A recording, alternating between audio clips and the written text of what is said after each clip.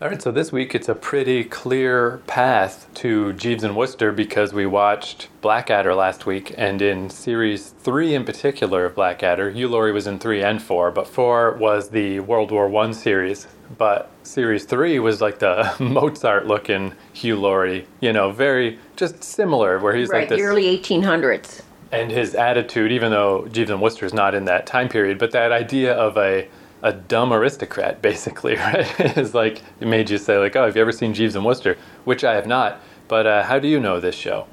I know that from watching it on PBS, and I know that everybody knows Hugh Laurie from, in North America, they know him from the Doctor on... Dr. House. Dr. House, yeah. But he was well known in Britain long before that. And as we saw, we also see Stephen Fry in the fourth part of Blackadder. He's the general in that. And he was well known also in Britain at that time, because I'd seen them in other things. But I just can't think of what they are right off the top of my head. But Jeeves and Wooster, yep, loved it. Yeah, I knew Stephen Fry, but again, I didn't really know why I knew him. I just kind of knew him. And I only knew Hugh Laurie as House. I never really watched House, but House was one of those just crazily... like Game of Thrones or something. Just one of these shows that out of nowhere, everybody in the world was watching it. And apparently he was one of the highest paid actors in the world at that time. That's how popular that show was. And most people did not realize he was a British actor. Yeah, I had no idea. And even now, watching some of his older stuff, like seeing him in Blackadder and whatever, it just doesn't... Like, even now, if I look at a picture of modern day him with his little Dr. House fucking expression where it's like he can smell cat shit, but he doesn't quite know where it is, it doesn't compute as the same guy to me. It's like, God, that guy's so miserable. I don't know why everybody loved that show. I never felt inclined to watch it. Because he was just like, yeah, he's the best doctor, but he's an asshole, but he's the best. It's just like, I don't know. I feel like people, well, this is getting into a different topic, but I find it weird when people really get into shows like that, because it's like they want like a parental figure to yell at them through a TV show. To me, though, that is the sign of a really good actor. When you can watch him in House and not make the connection that he's the same kind of vapid guy that he is in Jeeves and Wooster. That's real good acting when you forget who the guy really is. Yeah. Yeah, so definitely that's, just impressive. But yeah, because I was surprised when I saw these other things of him where it would only be little clips and stuff that would just pop up on the internet. Like, do you realize this is Dr. House? Not only is he British, but he's this like silly man. Like, what is all this? So yeah, Jeeves and Wooster, it's a British comedy drama television series adapted from P.G. Wodehouse's Jeeves stories, which were 35 short stories and 11 novels published between 1915 and 1974. The series aired on ITV from 1990 to 1993, 4 series with 23 episodes. It's set between the late 1920s and the 1930s and starred Hugh Laurie as Bertie Wooster, an affable member of the idle rich, and Stephen Fry as Jeeves, his highly intelligent and competent valet. But before we get to Jeeves and Wooster, it then mentions when Fry and Laurie began the series, they were already a popular comedic double act on their own show, A Bit of Fry and Laurie, and they were initially reluctant to play the parts of Jeeves and Wooster, but eventually decided to do so because the series was going to be made with or without them, and they felt no one else would do the parts justice. And I was thinking how that really is kind of weird. Like, you're already known as a duo, you're already on a successful show. Now you're going to go adapt these short stories and novels and be... it just must have been odd at the time for the British public to be like, well, that's Fry and Laurie. Like, it must be additionally difficult, instead of bringing in new actors, that they're just now going to say, just for a second, forget about the sketch show and watch this other show that's a little bit more of a drama. It seemed like an odd situation. Like, I'm trying to think of a Canadian example. Like, what if a couple of the kids in the hall suddenly were like, at the same time as this, we're also going to be in this other show? An interesting thing. So I thought, instead of just jumping in to Jeeves and Wooster, I think we should watch a Fry and Laurie episode first, just so I can get a sense for myself of what that show was like, and then... Yeah, to see if it's different, or is it just the same? Are they acting the same and just now... they're Jeeves and Wooster. Yeah, like did the guy who was adapting the Jeeves and Wooster stories, did he just watch Fry and Laurie and say, well, those are the use them? guys, yeah. Those are my men, because that's what I want them to do. Or is it, again, one of these cases where they're just, British people are so good at acting that they can just do it all? Like, who knows? So, real quick about Fry and Laurie, the show. Fry and Laurie are an English comedy double act. Stephen Fry and Hugh Laurie met in 1980 through their mutual friend Emma Thompson, who I know as Professor Trelawney from Divination's teacher from Harry Potter. While all three of them attended the University of Cambridge. So again, that comes up a lot in British stuff, that a lot of the comedy groups in England met while they're in various universities. And then following appearances on TV sketch shows, they gained prominence on television sketch comedy A Bit of Fry and Laurie, and have collaborated on numerous other projects, including most notably the television series Jeeves and Wooster. So I've got, for anyone who wants to watch along, I have Season 4, Episode 3 of A Bit of Fry and Laurie, and then we'll just jump into the first episode of Jeeves and Wooster. Oh, I guess I should say, have you seen any of the A Bit of Fry and Laurie? Or? I don't know. I'd have to see it and see. I may have. And it does seem like probably, I presume Jeeves and Wooster is probably a little easier to import over and show to us.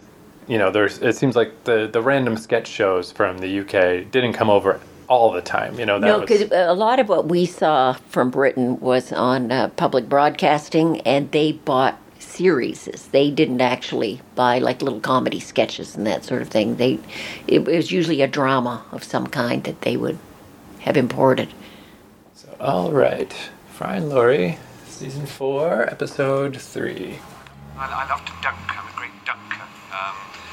Anything. I just dunk anything. My husband says I'd dunk my own name if it wasn't stitched on. In tea or in coffee. Secrets, yes. Not take the hat and the fish, anyway. I'm afraid the cats have eaten the fish. He wouldn't eat a hat, though. No, the gentleman from was dining here tonight and took it away with him. Will that be all, sir? Yes, thank you, Jeeves, yes. Breakfast at the usual hour, sir? Yes, thank you, Jeeves. Good night. Good night, sir. He really is there all day. He doesn't just stop by, you know, do some stuff. He just is like in the morning, at night, in bed. So with the A Bit of Fry and Laurie sketch show, I can definitely see why. I don't think it ever played here. I certainly never saw it, but I wouldn't be surprised if it didn't, because the sketches were pretty funny, but there was so much connective material that was, you know, very specific to England in 1995 humor. I guess it's kind of like when we watched like Friday Night Live with Ben Elton or whatever. There is just stuff that, you know, even if we watched a Canadian show from 1995, we probably wouldn't remember half of the stuff that was going on at the time. So I can see why that was tougher to import or whatever, but it wasn't bad. But I do think it was interesting to watch that, because these two really are impressive actors, because even though we just watched a half hour of them on a sketch show, as soon as you put on Jeeves and Wooster, you just forget that it's even them. Like, it doesn't seem like the same two guys. These seem like two completely different people. Yeah, except that their looks are basically the same, of course. Right. But no, the acting is completely different. And we also popped on just a scene from House. Why not just throw it on there? Because neither of us have really seen that much of old House. But yeah, it's all. It is. He really is good, Hugh Laurie. Where his style on the sketch show was kind of a different kind of goofy than he was on Blackadder. But even though Blackadder and Jeeves and Wooster, you know, you can see the connection, but they really aren't the same either. Like, the Blackadder character is much dumber. You know, Wooster's not so bad. He's just kind of a sheltered man-child. He's just a rich guy who never had to grow up, but he's not, like, dumb, you know? And then House, of course, he's just like,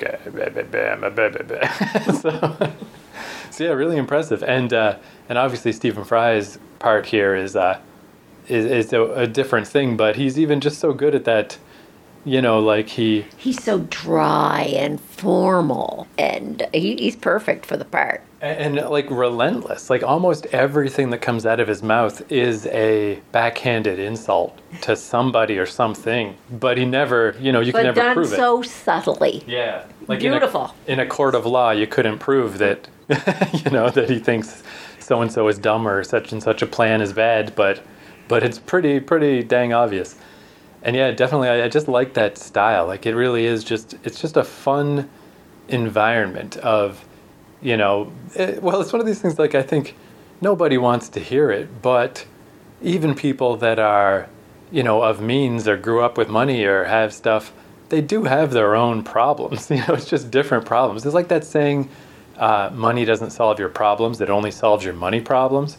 You know, everything else that's wrong in your life is still wrong in your life. So in his own way, you know, all the weird social pressures of upper class 1920s life, it seems like a real drag. But on the other hand, it's really fun to have all this money and fancy food and stuff. But you have to wear, you see it with Jeeves producing all the perfect clothes. You can't go to the country wearing a city suit. It's got to be tweed. Yeah, just so many. Yeah, just ridiculous amounts of just little weird stuff. Yeah, I think one of the better compliments I could give that show is every once in a while when we watch something, I feel like I want to watch more. And usually I don't watch a ton more because there's just not enough hours in the day to catch up on all these things. But, you know, even like last week with Whatever Happened to the Likely Lads, I was like, I like that. I'd watch more of that. Or The Waltons was one. I'd watch more of that. So this is a good example of if this thing were like a mini series, if there was only like 6 of these, I would definitely watch it. It's just that unfortunately there's 23 episodes. It's just a lot, you know. That's like the blessing and the curse of the age we're in.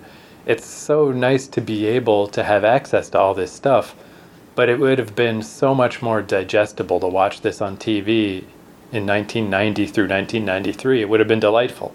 But now it's just like, even though I like it, it's an unrealistic ask to watch, you know, another 20 hours of it. It's probably not going to happen, but I would like to. So yeah, I liked it quite a lot. It's a good show.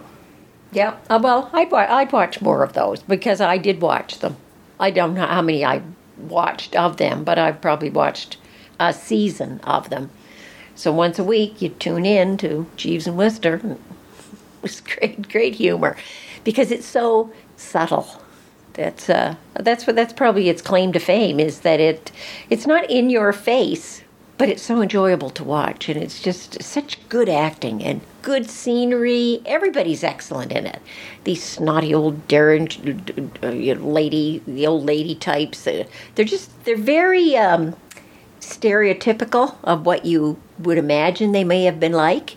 There's not a whole lot of like character sides that you see, but that's all you need. Lighthearted, good acting. Yeah, and even the lighthearted aspect, or just that it's, you know, I wouldn't say it's principally a comedy, but I wouldn't say it's a drama either. It really is a good mix of in between. But as we were saying while we were watching it, it's like it's a nice time period. It's very visually cool and interesting, but even other shows of that approximate time, like I think Downton Abbey started a little before this, but then, you know, Great Gatsby, whatever, is all this stuff that is just, not that it's bad, it's just not, like, fun. It does kind of feel a little bit like work to watch, where a little bit of humor goes a long way. And again, yeah, it's not in your face, but I kind of prefer this kind of humor to even, like I was saying to you as we were watching, that it's a different feel with like the sketch show with the studio audience laughing and stuff, because it's just like there's more pressure to keep up the jokes. It's like, this is why we're here, is to make jokes. I like this style.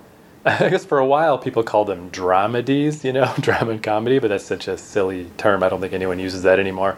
But it's nice because you can just, the jokes are there, but if you have a stretch where nothing that funny's happening, it's okay. It's like okay to just let things breathe. And they gave a lot of variety in it. Like, this could have been all set probably in one setting, but they had country scenes, downtown scenes, indoor scenes, outdoor scenes, music, a little bit of song and dance. They had a whole variety of stuff in this thing. It wasn't just the story. I would recommend that to anybody who has never been introduced to Jeeves and Wooster. I would say, like, you want to have some lighthearted comedy that is really classy. There you have it. It's kind of a neat, just like the world too that it builds, because like it really doesn't even address that there are people of lower economic means or lower social status. It doesn't care about those people. They're not even in it. But all of Wooster's friends, like they're all like him. They're all in their 20s or 30s, but they're all completely complete man children. There's no one who's like mature that has their shit together except Jeeves. Which is who's obviously, because he is a manservant, he's from the lower class. Yeah. Although you'd never know it. He's actually almost more, if you want to think of the upper class as being rather snotty, Jeeves is way above them in that department. Yeah, and that's one thing too that I couldn't determine, but since these books came out in 1915, I did wonder if this is this the Jeeves? Is this where the name Jeeves comes from? Where it's just, you call a dog Spot, you call a butler Jeeves. It's just how it is. Maybe. I guess, again, I'd never heard of these books either until this show, but apparently pretty famous. So, yeah, that was definitely a thumbs up. That turned out pretty good. We've had a pretty good run lately, pretty good run of stuff. Now I've jinxed it, so I don't know what we're going to watch next week, but, can't last forever. So, yeah, and also, I do think even just specifically with these two shows we watched this week, that's like the greatest example of that they really are good actors is that watching their sketch show before we watched Jeeves and Wooster, I thought maybe it would gum it up a little in my brain or whatever. Like, oh, now it's weird to see the two guys from the sketch show pretending they're in the 20s. But it was so easy to just erase any of the other characters that they played and just focus on these ones. So, yeah, thumbs up. Yep, thumbs up.